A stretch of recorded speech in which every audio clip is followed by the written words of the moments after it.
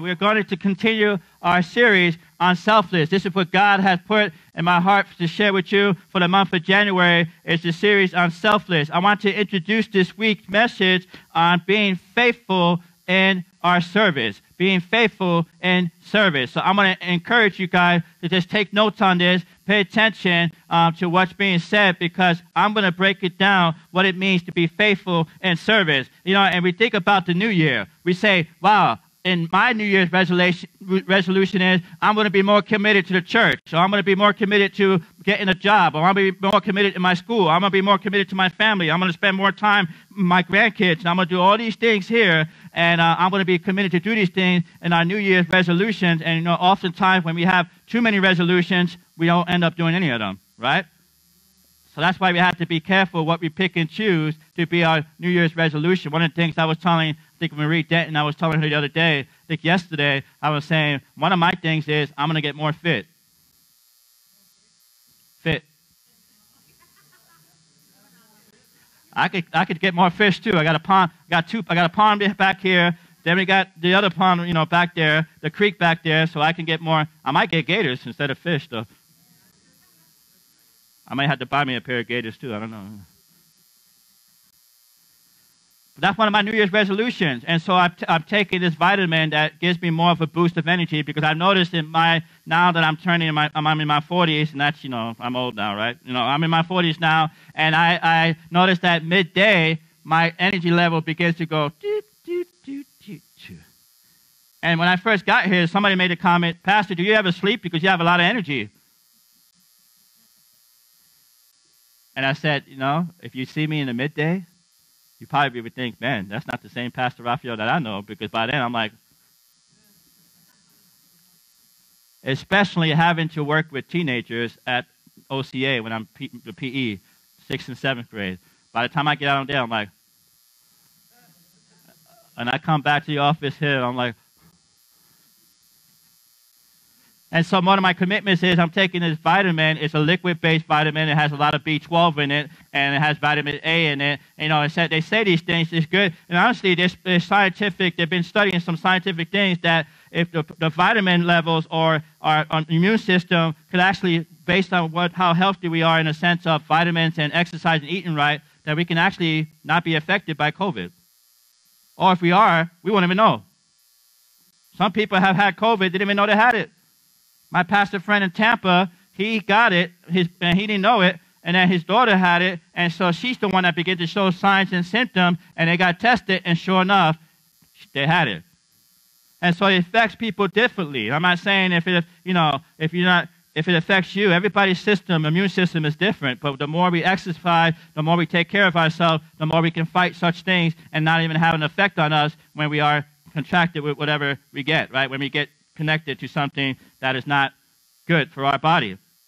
And so one of my commitments is I want to be more healthy. I want to exercise more. So pray for me, because you know what? Sometimes when we make resolutions, we get busy. The busyness of life comes, and we begin to drop off those commitments, right? And some of you are thinking about that. And last week I talked about being bold in our witness. And I encourage you guys to be more bold in your witness, and you're encouraging the people and loving on people to be more bold and step out. Today we're going to talk about being faithful in service. And I'll introduce this message with a story that happens over and over with our family. There's times that I get very romantic with Pastor Marie or Pastor Raphael. What are you talking about? I'm not talking about that, okay? I'll leave that for Valentine's, all right? A series on love and Valentine's, okay? But there's times I get very, very romantic. There's times I'll give her a kiss on the cheek, or I'll give her a huggy, and every single time I try to give her a kiss on the cheek or even on the lips, one of my daughters goes, ew, Daddy, ew. And we all laugh, because we remember when we were 9 years old, right, 8 years old, at 9 years old, how boys got cooties, ew, girls got cooties, ew. We remember the Little Rascals, right? I think Stan was in a Little Rascals movie, weren't you? Were you Spanky? No, anyway. Right? And they always say that. Ew. Yuck, Daddy. Daddy loves Mommy. And so the saying is in the house is, yes, Daddy does love Mommy, and you got to get used to Daddy hugging and loving on mommy, okay? Because I do love her, and I have to show her that by my expressions. Now, do I always feel love towards my wife? Sometimes she gets on my nerves.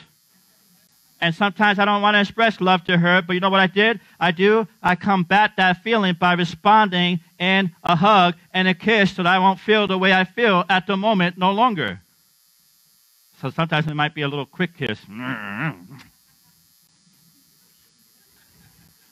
And she's like, that's not as wet as it was before.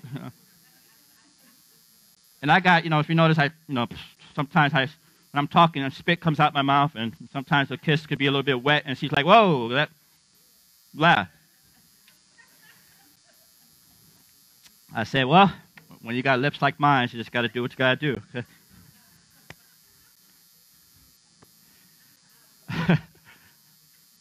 So the saying in my house has become, Daddy is always loving mommy. Always loving mommy. And here's the question I want to ask you this morning. What would others say that you are always doing? Are they saying that you're a very encouraging person? That you have the gift? I've talked about unwrapping your spiritual gifts in the month of December. That you have the gift of encouragement. Would they say that you're an encouraging person, so you're always lifting somebody up? Or would they say that you're griping, you're always griping about something? Why did Pastor Raphael wear that shirt this morning? I feel like playing checkers now on his chest. Or chess, checkers, whatever. Why did he wear that? Oh, plaid. Ugh. That's so old school, right? Are you always griping? Are you always finding faults in your family members or anybody else? Man, sometimes I got to repent for me because I'm always finding a fault in one of my daughters. Why? Because they complain too much. Guys, help me. I live in a house with 4 females, okay? Well, who's the 4th one? The cat. I need therapy. Help me, please, okay? And so they're always griping, right? And are you knowing for that? The cat gripes sometimes when she's hungry. Meow, meow, meow. I'm like, oh, God. And that cat's always hungry. You see my cat, you know why she's always hungry, okay? She is not a small cat. She's not. And sometimes she gets, it's like, oh, goodness. Are you always finding faults? Are you always finding good things? Do you look for the good in people regardless of what they lack? That's a hard thing, right? Because we always want to look at the faults in somebody. Man, I don't know. I just don't like the way why Stan wears suspenders to church all the time. It just...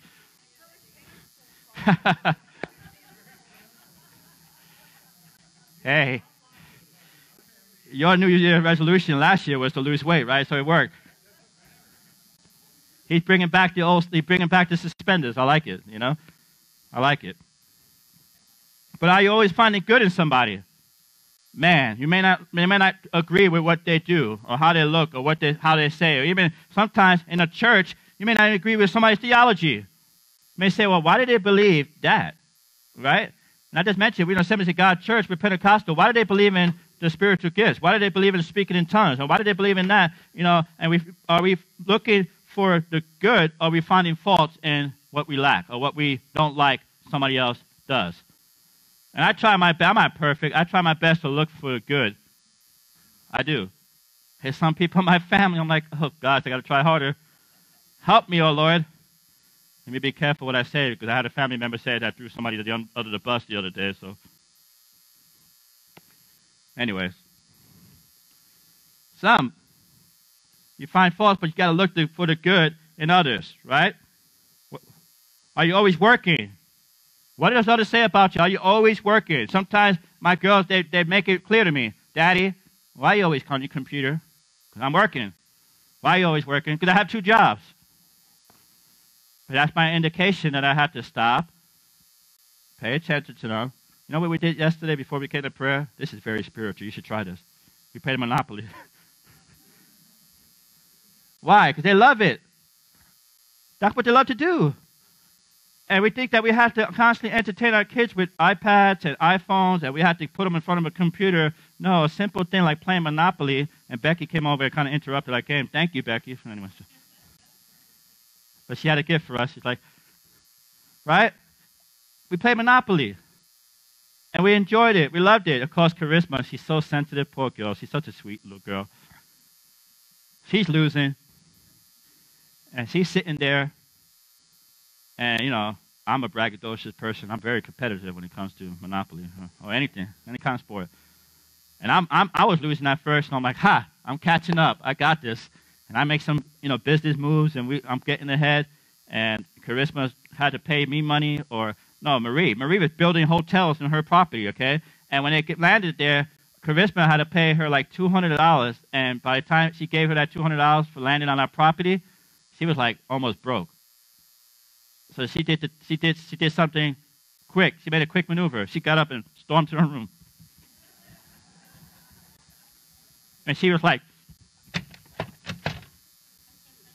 mad. I was like, Charisma, it's just the game. It's just the game, Charisma. Don't worry about it. Nobody loves me. Tell you, I need help, guys, okay? Oh, man, and we talked about bringing up the sweet, for Spanish people, we do a quinceañera. It's like a sweet 16. It's like a big thing. Wedding, dress. It's almost like a wedding, dress. You walk them down the aisle, and my wife's like, are we going to do a quinceañera? I'm like, no way. We're going to do it the English way. We're going to do it how Americans do it, okay? Sweet 16, but I'm not doing no quinceañera. That's too much, you know. They say, you got to do it both at the same time. Tell you. But are you always working? And it's good, you know, I enjoyed, that was my wake-up call. Daddy, get off the phone, get off this, and come play Monopoly. Okay, I play Monopoly. We never got to finish our game because Christmas started crying. She was upset and, you know, whatever. We came to prayer. We got holy after we came to prayer. We repented for playing Monopoly. Not a sin. It's a sin when you steal from the bank, though. If you're the banker, that's the sin. And I remember, I said this to one of my kids after playing it. I was like, man, we had somebody in my family who was quick to take money when he always wanted to be the banker. We never knew why. Why did he always want to be the banker? Later on in life, he tells us, I was just ripping you guys off the whole time. I'm like, that's the reason why. No wonder. And so I would never play Monopoly with my brother, Robert Maldonado. Never again. Never again. He told me his secret. But are you always playing video games? Are you always working out? Now that we have a New Year's resolution, are you always working out? Is that what you're always doing? Are you always about business? Are you always sharing with people, showing love and kindness, you know, serving in different ways? Are you always on Instagram or Facebook or Twitter or TikTok? And I do not do TikTok. I'm sorry. Do not do it. Never will. Or Snapchat. Are you always on any one of those things on a regular basis? So what will others say that you are always doing? So our series is Selfless. And I think you'll probably agree with me that we live in an incredibly selfish, self-centered, self-gratifying, self-promoting culture. It's all about me. I was just telling one of the ladies yesterday, I think the theme from last year was love yourself more. Right? And so that didn't work out for people because the pandemic hit, so they couldn't really love themselves more because they were most of the time in pajamas in their house. They couldn't go nowhere, so they were not going to take pictures of themselves being all, you know. That was the theme, love yourself more. Instead of loving others, love yourself more. Matter of fact, I looked up what self-promotion meant. I looked it up on Google. And just to see what came up on the first page, there was article after article teaching you how to promote yourself, how to get ahead with self-promotion. There were several articles, different ones, and there was one that was called Stand Out for Success, The Secrets of Self-Promotion. Wow, that sounds like a great one to read. Stand Out for Success, The Secrets of Self-Promotion. And years ago, Forbes came out with one called Self-Promotion is a Skill. In other words, if you want to be good in this society, you better learn how to promote yourself. That's what they're trying to say. There was another one that I noticed, and maybe somebody here needs to read it. This may be for you. 40 ways to self-promote without being a jerk. That might be for me, too. I don't know. 40 ways. I'm probably going to come next week and be like, okay, there's one, Pastor Raphael. 1, 2, 3. Check mark. Right? How about that? 40 ways to not be a jerk. All of this to say self-promotion is a skill, and we need to get really good at it. We have to get good at it. And this idea is becoming so prevalent throughout our culture. In fact, if I ask you, what do you think the common career that a teenager wants, what do you think they will say? Well, 54% of teenagers for a career want to be a celebrity. 54%. I self-promote to help others see how great we are. As a career, 54% of teenagers today want to be a celebrity. They want to be noticed. They want to be recognized.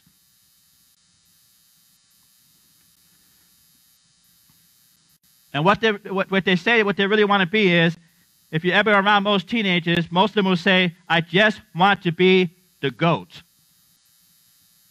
How many of you know what the GOAT is? Raise your hand. Let me see how many of you are around teenagers. What does the word GOAT mean? Kind of animal, right? I don't remember. Some of you know it as an animal, right? Some of you are still kind of cool. So the GOAT stands for G-O-A-T. The GOAT is the greatest of all time. I had to look that up recently. I didn't know what it was. I guess I'm out of touch with, I'm not cool no more. So what is a GOAT? What is that, all that? I want to be bad, GOAT. I just want to be the GOAT. That's what they say. I want to be the greatest of all time. And it's self-promoting, self-centered, self-oriented culture. The problem is that if we want to follow Jesus and his teaching, it's absolutely opposed to self-centered, selfish, and self-promoting culture. That's why so many people are falling away from the Lord, because it's opposed to what our culture really is, and that's about self-promotion rather than serving Jesus. Wow. Got quiet in here. This is what Jesus said. If you want to follow me, you don't promote yourself. He said, first you must deny yourself and then pick up your cross. In other words, you are dying to your own selfish natures, and then you follow me. Die to your own selfish natures and follow me. Jesus said, if you want to be great, you don't self-promote, but Jesus said, the greatest among you, let's say it out loud, the greatest among you, say it with me, the greatest among you will be your what? The greatest among you will be your servant. If you are a follower of Christ, we are not called to self-promote or to live selfish, self-centered lives, but instead he calls us to invite us to be selfless, denying self, and taking on the very nature of a servant. In other words, as Jesus followers, we are saying serving is not just something that we do, it is an action. It's an action that we reflect who we are, that reflects who we are. Serving isn't just what we do. A servant at our core is who we are called to be. I will say this. I am a servant. I love for you to say that aloud with me. Say it with me. I am a servant. I am a servant of the Most High God. Amen. We have to remind ourselves of that sometimes. Because every one of us could get affected by this selfish culture, right? This self-promoting culture that we live in. We could get affected by it. You would have to live in Mars if you do not get affected by it, right? So every time we have to remind ourselves that I am a servant of the Most High God. So, what are you always doing? What are you always doing? In Acts chapter 9, verse 36, it says, in Joppa there was a disciple named Tabitha. In Greek, her name is Dorcas. She was always doing good and helping the poor. Imagine being called Dorcas. Hey, you're the Dorcas. Hey, Dorcas, how you doing? Poor girl. She went to high school, and nowadays they'll be like, Dorcas, Dorcas, Dorcas, Dorcas. She's a Dorcas. Who's going to prom with Dorcas, you know? Poor girl. But serving isn't just what we do. And serving is who we are. What are you always doing? So if somebody want to answer that question, what would they say that you're always doing? And so we see this girl, Dorcas, we see Tabitha, who mentioned here in Acts chapter 39, verse 36. It's a powerful little verse, one verse, that shows what someone was always doing. So here's the lady named Tabitha. In Greek, her name was Dorcas. She was actually the first Greek female mentioned in all the New Testament. The first one mentioned in the New Testament. Her name meant gazelle. So some scholars think she might have been a beautiful woman. Gazelles are nice looking. Maybe she was. I don't know. But we don't know that for sure. But what we do know is that she was always doing. She was always doing something. She was what does the text say? She was always doing good and helping the poor. What a description. Imagine that. Your name, and then she was always good and helping the poor. Doing good. What was Dorcas always doing? She was always doing good and helping the poor. She actually did what she did was make clothing. She would give it to those who were struggling and would often serve widows. Her ministry was so important that when she died, God used Peter to raise her back from the dead. This little revival broke out in her community because here is this woman, and what she was known for, her ministry was so important that she was brought back from the dead because she was always doing good. Well, she didn't have 1,000 followers on Facebook, friends or followers, and she didn't have all these people on Instagram. No, but she was always doing good and helping the poor. So much so that when she died, God used Peter to raise her back to life, because if you know the story, they were crying. They were weeping. They were sad, right? Tabitha's gone. What are we going to do without Tabitha? She made, purple clothing. She died. She did all this stuff. What are we going to do without her now? How are we going to do this? And how are we going to get clothes? And they were missing her, and her ministry was so important that she was brought back to life. Instead of always being self-promoting in attitude, she was always selfless, using what she had to make a difference in other people's lives, serving because she knew who she was. She was a servant of the Most High God. So how do we, as Jesus followers, how do we become a faithful servant? I'm glad you asked the question. How do we become a faithful servant? Well, you might say, I can't make clothes, so I can't give to the poor, I can't sing like Hillsong worship, so I can't sing. I'm not a great Bible teacher. I don't really know how I can make a difference. And so what I want to do today is keep it simple, really, really simple. I want to tell you this. I'm going to give you 3 images in Scripture that tie with 3 stories, simple stories that I hope will be memorable for you. And will inspire you to become a servant, to serve because of who you are. You are called to be a servant of the Most High God. Amen? You're called to be a servant of the Most High God. So how do we become a faithful servant? Number 1, bring a lunch. I'm hungry. Bring a lunch. What are you talking about? What are you talking about? Bring a lunch. Man, you just had all this Christmas food and New Year's food. You talking about bring a lunch to church? Bring a lunch. Offer a ride. Carry a towel. Wait a minute. What does it got to do with Bible? Bringing a lunch. Here it says in 1 Samuel 17 to 18. 1 Samuel 17, verse 17 to 18. One day Jesse said to David, take this basket of roasted grain and these 10 loaves of bread and carry them quickly to your brothers. See how your brothers are getting along and bring back a report on how they are doing. Now, you know the story. When you get there, they yell at him, like, David, what are you doing here? You came here to spy on us? You came out here to make fun of us? He was the youngest, right? I know how that feels because I was the youngest before my sister came along. And when she came along, I was like, praise the Lord, I'm not the youngest no more. Man, you're a troublemaker. That's what they told him. You're here to spy on us. Because they were mad that they were losing. They were afraid, right? They were cowering. And here comes David with his confident self. He goes there to bring them lunch. So how do you become a faithful servant? The first thing you got to do is you could bring a lunch. You can also offer a ride, or you could carry a towel. So let's start with the lunch thing. King David was a war hero. He rose to fame when he killed the giant Goliath. When he came back from battle, he was so admired that the women would actually gather in the streets, and they would sing songs to him about him like, here comes David. He's our hero. You know the story, one time David was dancing so hard that his clothes started coming off, and his wife, Michal, was like, cover yourself, you're an embarrassment to us, But he was dancing before the Lord, right? And one day, I'm hoping that one day I'm going to come home from battle, I'm going to come home from preaching God's word, and Marie and the girls are going to be in the driveway singing a song to me. That hasn't happened yet, but it could happen. It might happen today. Okay? I can see him on Christmas. Daddy, daddy, daddy. Doing all this? Okay. I'm daydreaming, I guess, right? So this story, it kind of raises a question. Why was this guy so great? Why was David so great that people were singing, the women were singing about him? A lot of people say that he was great because he won the battle. I would tell you he was great because he brought her lunch. Let me say that again. A lot of people say that he was great because he won a battle. I will tell you he was great because he brought a lunch. You look all throughout his life, whether he was playing a harp for Saul or doing the right thing behind the scenes. This man was promoted in the kingdom of God because he had the heart of a servant.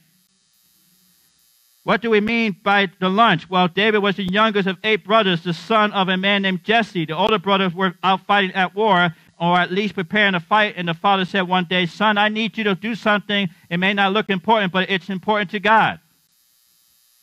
You don't think David wanted to be out there fighting too? Especially if his brothers were making fun of him. You're such a mama's boy. You know? So one day, the Bible says, Jesse said to David, take this basket of roasted grain and these 10 loaves of bread and carry them quickly to your brothers. See how your brothers are getting along and bring back a report on how they are doing. In other words, he said, David, do you want to one day fight in the battle? First, you bring a lunch. First, you must be willing to do what may be insignificant, what isn't often visible to others. You must do things behind the scenes. What you do may feel like it's behind the scenes, but the way you are promoted in the kingdom of God is never by self-promotion. It's always by serving.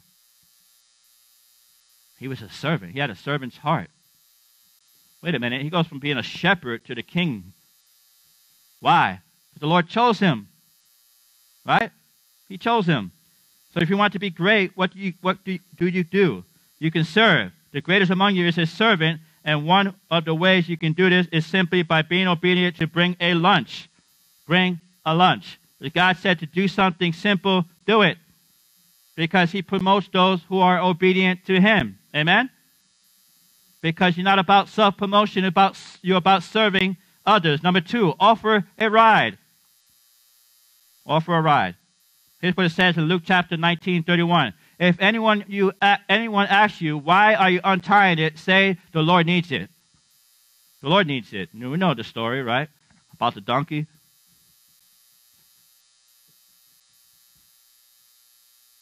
Man, this is amazing. This is a prophecy that was mentioned 550 years before this event ever took place. Imagine this. Zechariah, the prophet, prophesied that one day. That one day the king would come riding on a donkey. This prophecy would have blown people's mind because they were going to think, is the king coming? He's not coming on a donkey, but he's coming on a white horse with flowing robes, a crown on his head, and everybody was going crazy. Just like in our culture, it would be like him coming in a stretched limousine and paparazzis out there flashing everywhere. But instead, this is an equivalent of riding on a donkey. It's an equivalent to being where he's riding on a moped. That's what it's like. They were expecting him to come on a horse. But instead, he's riding on a donkey. In our culture today, it's like passing around, showing up in a moped. Beep, beep, hi guys, you know. That's what it's equivalent to like. And Jesus said to his disciples, I'm going to need you to secure a donkey. A 553-year-old prophetic event is about to go down. And Jesus says, if anyone asks you why, here's what I want to tell them. Here's what I want to tell them. Why are you untying a donkey? Just say to them, the Lord needs it. That's it. The Lord needs it. How can you be faithful as a servant? Well, you can simply offer somebody a ride. That's exactly what happened with this business person in the New Testament. And what I love about the story is we don't know who the man is. We don't know his name. We don't know what he did for a living. We don't know if he owned 10 donkeys, 500 donkeys. We do know and can assume that he had a business because it was luxury to be able to afford a donkey. That was a luxurious thing back then. And this guy simply said, yes, you can take what I have and I'll offer a ride. He didn't say, you can't do that. What are you guys doing? He don't say, oh, I didn't realize you were asking for my low mileage, never before ridden donkey. This is Eeyore. This isn't Eeyore. This is the high-end donkey. So you can't have that one. Let me go find Eeyore. Where's Eeyore? You know Eeyore from Winnie the Pooh? This one has upgraded hooves, you know. This is the best of the best. So it's going to cost you a little more. You have to rent it because this is the top-notch model. It shines brightly, you know. He might even talk to you like he did to Balaam. He might say, hey, what are you doing? Remember, he spoke to Balaam. No, what he simply did was said, if the Lord has need of it, then I'm willing to offer. I'm willing to offer what I have because I am a servant of the Most High God. How can you make a difference as a servant? Well, you could bring a lunch, or you can simply offer a ride. By offering a ride, this guy made a way for Jesus to ride into town, and you can make a difference by bringing a lunch, offering a ride, or you can carry a towel. Somebody waving a towel. Here's what it says in John 13:4-5. So Jesus got up from the meal, took off his outer clothing, and wrapped a towel around his waist. After that, he poured water into a basin and began to wash his disciples' feet. Now, this is the most powerful picture from the New Testament because the setting is just before Passover. It's a Thursday night. There's a secret meeting going on in the upper room, and Jesus was seated there with his disciples, and he knows what he's about to give his life. In other words, the very reason that he is here is about to come to pass. He's going to suffer in a big way. And then an argument breaks out with his disciples. They say, do you know what we're going to be about this morning, tonight? Do you know what Jesus is going to do? And you know what the argument was about? They kept on going back and forth. They wanted to know who's the GOAT. Who's the greatest of all time? They were arguing about who's the GOAT. That's exactly what happened in that story that broke out before Jesus was going to give his life. Who do you think is the greatest? And some can imagine each of the disciples kind of pitching their part. I can imagine John saying, well, obviously, I'm the greatest because everybody knows that Jesus loves me. You know? I'm loved by Jesus. And you realize how annoying John was when he wrote his gospel? He wrote it in the second person. In the second person. He wrote about himself in the second person that the one that Jesus loves. If you read it in the gospel, in John, over and over he says, and John, the one that Jesus loved. And you know that might have ticked Peter off? And I can picture Peter saying all up in John's face, no. Remember when Jesus was walking on the water and who got out the boat and walked towards him while the rest of you were sitting on your butts doing nothing, sitting over here, and I got up and I met Jesus. And I could picture one of them saying, well, you sank too. And Jesus had to reach out his hand and pick you up. Right? And he said, but at least I stepped out. So I'm his favorite. And then Bartholomew, I like to call him Bart. You know, Bartholomew, he's going to say, well, yeah, but what about me? I'm the greatest. And most of them are like, we didn't even know you were a disciple. I mean, nobody even knows going to remember you, right? What have you done? And he shuts up because that's poor Bartholomew. So who's the greatest of all times? They're all arguing about that. I'm the greatest. I'm the greatest. Jesus loves me. I'm right in the second person, the one that Jesus loves. And Peter's like, I'm the one that got out of the boat. I'm the one that's going to chop off that guy's ear later on. I'm the one. And Jesus is sitting at the table knowing that he did not come to be served, but to serve others. He looks around and sees proud hearts and dirty feet. Stinky feet. Thank God you are wearing your shoes this morning. Praise the Lord. And so what does Jesus do? Well, scriptures say Jesus got up from the meal, took off his outer clothes, wrapped a towel around his waist. After that, he poured water into a basin, and he began to wash his disciples' feet. Now, if you ever been there, if you were there, okay, if you had been there, this would have been the most scandalous act of selfless service that you have ever seen in your whole life. Why? Because everyone there is going to say, nope, Jesus, you can't do this to me. And they did, right? No, not you, and not me. Now you may say, what is the washing of feet? What is that business all about? Well, this was a tradition of custom. It was polite. For example, if you came to my home today, I will say, hey, what can I get you? You can sit on this sofa. Can I take your coat? Can I offer you a drink? You want some coffee, right? And that's the kind of thing that we do. But here, can I take your coat or offer a drink or can I wash your feet? Imagine that. Imagine you come to my house and say, can I take your coat, offer you a drink? Can I wash your feet? because you're wearing sandals and you walked in that dirt pile right there. You walked along the way, all that way here. Your feet are dirty and dusty, but the host would never wash feet. That was the culture. The host never did it. Even though they did wash the feet, it wasn't the host that washed the feet. Here's what happened. I wouldn't say to you, well, if you came to my house, I wouldn't say to you, can I take your coat? Can I offer you a drink? And you want me to give you a pedicure? You want me to wash your feet, bro? I'll get in there and get those corns, you know. I wouldn't do that, right? You'd be like, huh? That's nasty. Because feet are nasty. And sometimes when I walk around barefoot, Marie's like, you need to cut your toenails. I'm like, praise the Lord. That might be a weapon for me one day, you know. I mean, there's a reason why Bruce Lee was famous. I don't know. Praise the Lord. She tells me that, because feet are nasty, right? And so what would happen is that you would invite someone in and ask, can we have your feet washed? And then you ask your servant. It wasn't a host that washed the feet. It was the servant, or you would ask a slave to go and kneel down to wash the feet. And what Jesus does is he looks around the room and he sees proud hearts, dirty feet, and Jesus put on a slave's apron, gets down on his hands and knees, takes a bowl and a towel, and starts washing feet. What? The Son of God? The King of Kings? The Lord of Lords? The one that did all these miracles, signs, and wonders? He's out there washing feet? Nasty, stinky, dirty feet? Who is Jesus? He's the Son of God. He is the bread of life.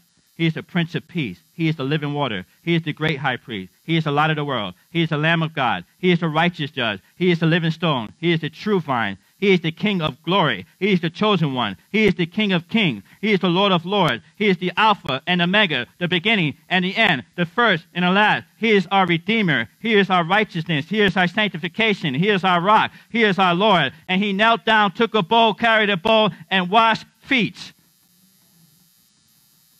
The King of Kings.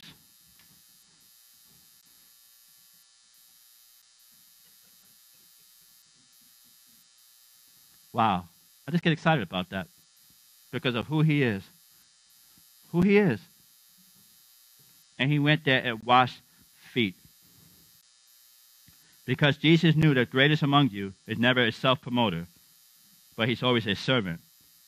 And he said, I didn't come to be served. I came to serve others, to give my life as a ransom for their sins.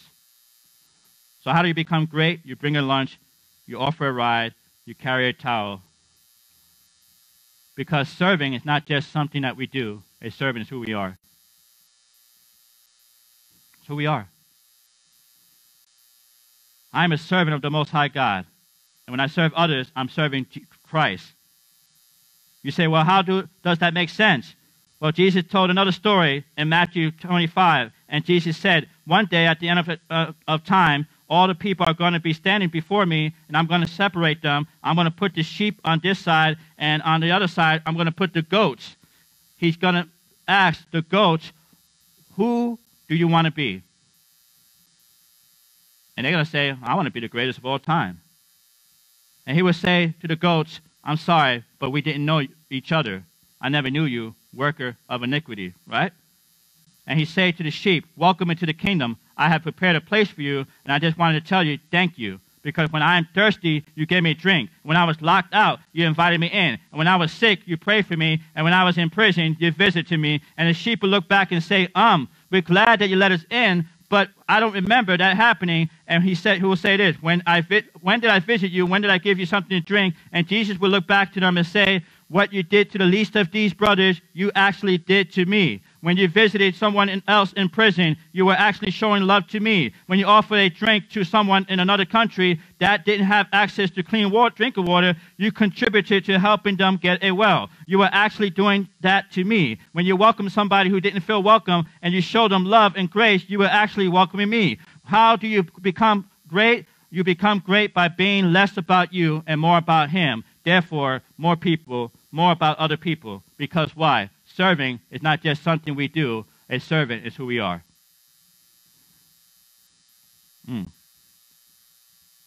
It's our essence. It's in our core. It's our core. And then Jesus will look back at his sheep and he would say, well done, my good and faithful servant, because servant isn't just what we do. A servant is who we are. And you may say, but I'm not great at a lot.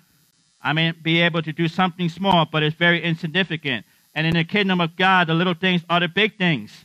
You realize that? In the kingdom of God, the little things are the big things. It's the little things. It's the things that you do when nobody else is looking. It's what you do when you're feeling insignificant. And if you're faithful with the little things, God's going to trust you with even more. Promotion is not a self-reflection of self-promotion. Promotion is the kingdom of God. In the kingdom of God is selfless serving, putting others ahead of ourselves. Promotion is not a reflection of self-promotion. Promotion in the kingdom of God is selfless serving, putting others ahead of ourselves. I'm going to tell you about some of my favorite servants from here at Abiding Hope.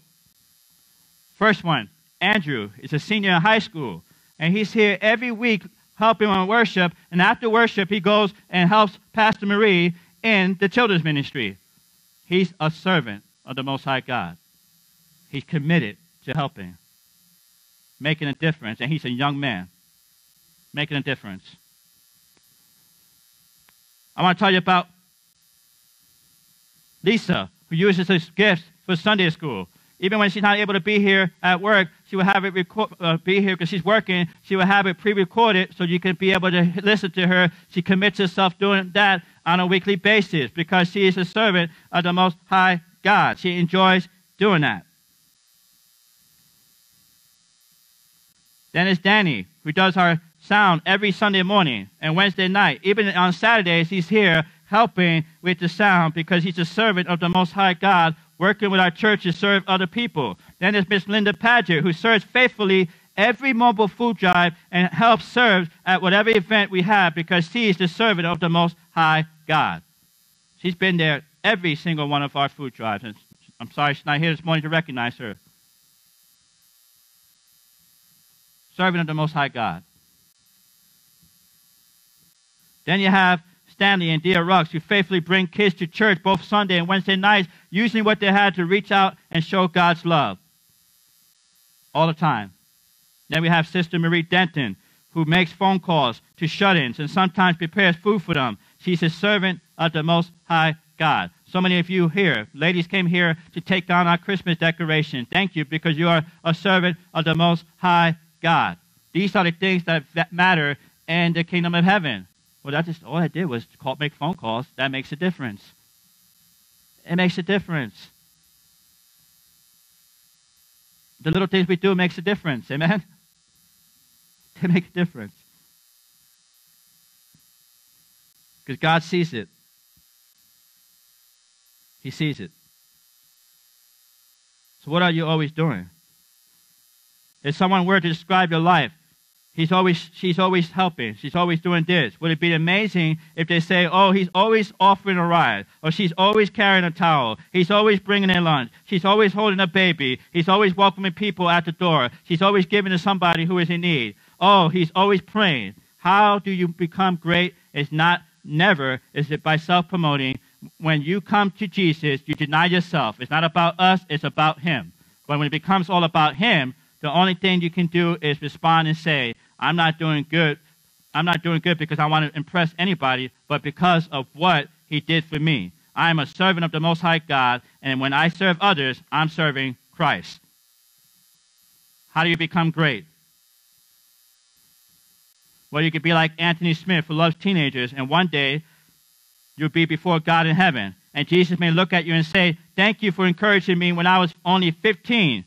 And then Anthony may respond and say, but Jesus, when did I do that? I don't remember seeing you when you were 15, because I'm not that old, right? Every week when you led that small group at the church, Jesus would say, you were loving and serving me, because what you did unto the least of these, my brothers, you are doing unto me. And we think about the small things that we do, and we get so discouraged sometimes because we think it's small and our church is not super huge, so we're concerned about that, and we're looking around and say, but Jesus sees everything that we do. He sees when we serve the people on Mondays. He sees when we call people throughout the week. He sees when we are giving a smile to somebody, when we're welcoming others. And here's my honest suggestion for you. For every single one of you who are Christ followers who follow Jesus, I would suggest that you have a certain place, a consistent place that you serve, where you say, this is where I use my gift.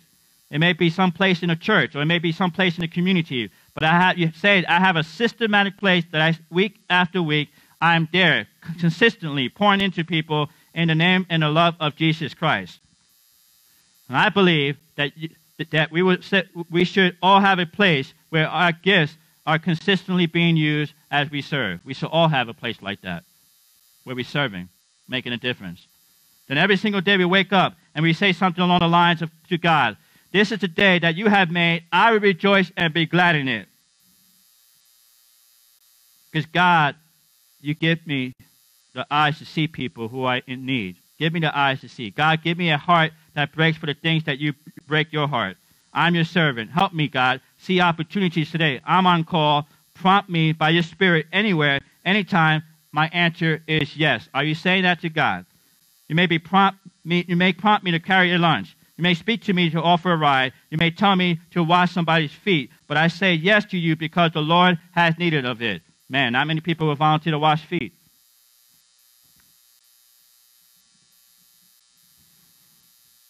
That's a hard one. So I'm bringing a bucket next week, but be prepared. And the bleach. And some hand sanitizer. And then one day, if someone were to hear the question, what she's always doing, then they would have a powerful answer because you decided to help. She's always serving. He's always making a difference. She's always engaged. He's helping people, seeing the love of Jesus. He's always there every single week, showing up consistently. You could count on her. She doesn't just talk about Jesus. She lives the love of Jesus. Then one day, you will stand before him and he will say, thank you for what you did for me, because what you did for the least of these, you did unto me. Well done, my good and faithful servant. And I'll say it again. Servant is not just something we do. A servant is who we are.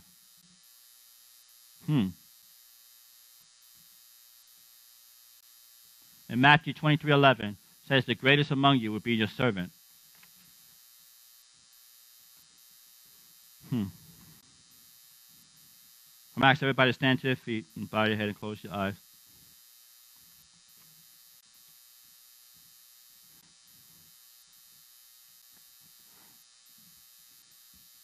In our culture today, the greatest among you would be your servant. That's not something we hear in the world, is it? But this is what Jesus said. So, Father, we ask that you would stir us up, shake us, oh God. Move us, Lord. Move us out of this self-centered, self-promoting way of thinking. And God, may we start by denying ourselves and all of us, to those who would say, I am a follower of Jesus Christ. I want to grow in my heart to serve you. God, help me to see myself as you would see me, a servant making a difference every single day, Lord God. Help us to be the kind of people that you called us to be. And Lord, I pray right now, as we lift up our hands right now, lift them up with me. And I want to say, Father, I thank you for the people that are speaking to our hearts. You're speaking to their hearts. God, I pray that you will help all of us to have that consistent place somewhere every week in our church or in our community. Every week, we are consistently representing you, consistently engaged in the lives of the people, using the gifts that you have given us in a very simple and very small way, to do what may seem insignificant, Lord God. May we not be in the spotlight, but God, it's important to you. Help us, Lord, serve because we are servants of the Most High. And Lord, I pray that you will give us eyes to see and hearts that break for things that break your heart. To be on call every single day saying, yes, I can meet that need. Yes, I can lift her up. Yes, I can be a servant to him. Give us eyes to see who you are, who you can call on, Lord God, as you prompt us, because God, we're serving. Your serving isn't just what we do. A servant is who we are. We are your servants, God, and help us by serving others, Lord. Help us to put others first before us. And as you continue to pray, there are some of you here, you're going to become incredibly intensely aware of the reality that you are pretty much living for yourself. There's some people here that God is nipping at your heart. God is hitting you. God is dealing with you right now. Let me tell you what. It wouldn't be unusual because this is unnatural. This is a normal thing. By nature, we are incredibly selfish. We want to put ourselves first. That's our selfish nature. Sinful, self-centered beings. That's who we are. But let me tell you that what Jesus did. Jesus said, I did not come to be served, but to serve people. And without him, we can't be about others. Imagine this, the Son of God. I didn't come to be served, but I came to serve. To offer my life as a ransom, as a payment for the forgiveness of sins. Who is Jesus, the sinless Son of God, the Lamb of God, who was slain for the forgiveness of our sins. When you recognize who he is and what he did, your only reasonable response is yes. When you call, yes, I want you, Lord God. He hears our prayers, he listens, he forgives every sin that we ever committed. He makes us become brand new. But he doesn't just save you, he changes you. And you recognize that life isn't about me, it's all about bringing glory to him and to make a difference in Jesus' name. And I'm going to say this, there are some of you who you recognize you've been selfish, self-centered, self-promoting, self-absorbed, and suddenly you see Jesus is the Son of God, and you say, after what he did for me, I want this freedom. I want his forgiveness. I want to turn to him today. I want to give my life completely to him. There are those who say, I need his grace. I need his mercy. I need his forgiveness. I turn from my sins. I turn towards him. Today I give my life to him. That's your prayer. If that's your prayer, lift up your hands and say, I give my life to him. I'm surrendering my life to him. All over this place, I see these hands lifted up. I'm surrendering my life to him. We're going to celebrate God's goodness and grace. Those of you who are watching online, you can put in a comment. Put down in the comments. Put down, I'm surrendering my all to him. I'm going to worship the Lord. I'm going to make it about others instead of myself. And all together, we're going to pray out loud. We pray, Heavenly Father, I give my life to you completely. Jesus, forgive me of my sins and save me. Make me new. Fill me with your spirit so I can follow you. So I can serve you. So I can serve others in my world. Help me to make a difference in the lives of people around me. My life is not my own. I give it all to you. Thank you for a new life. Now you have mine. In Jesus' name I pray. Amen. Amen. A body of hope worship children. Let's give a hand praise to the Lord. Let's give a hand of praise.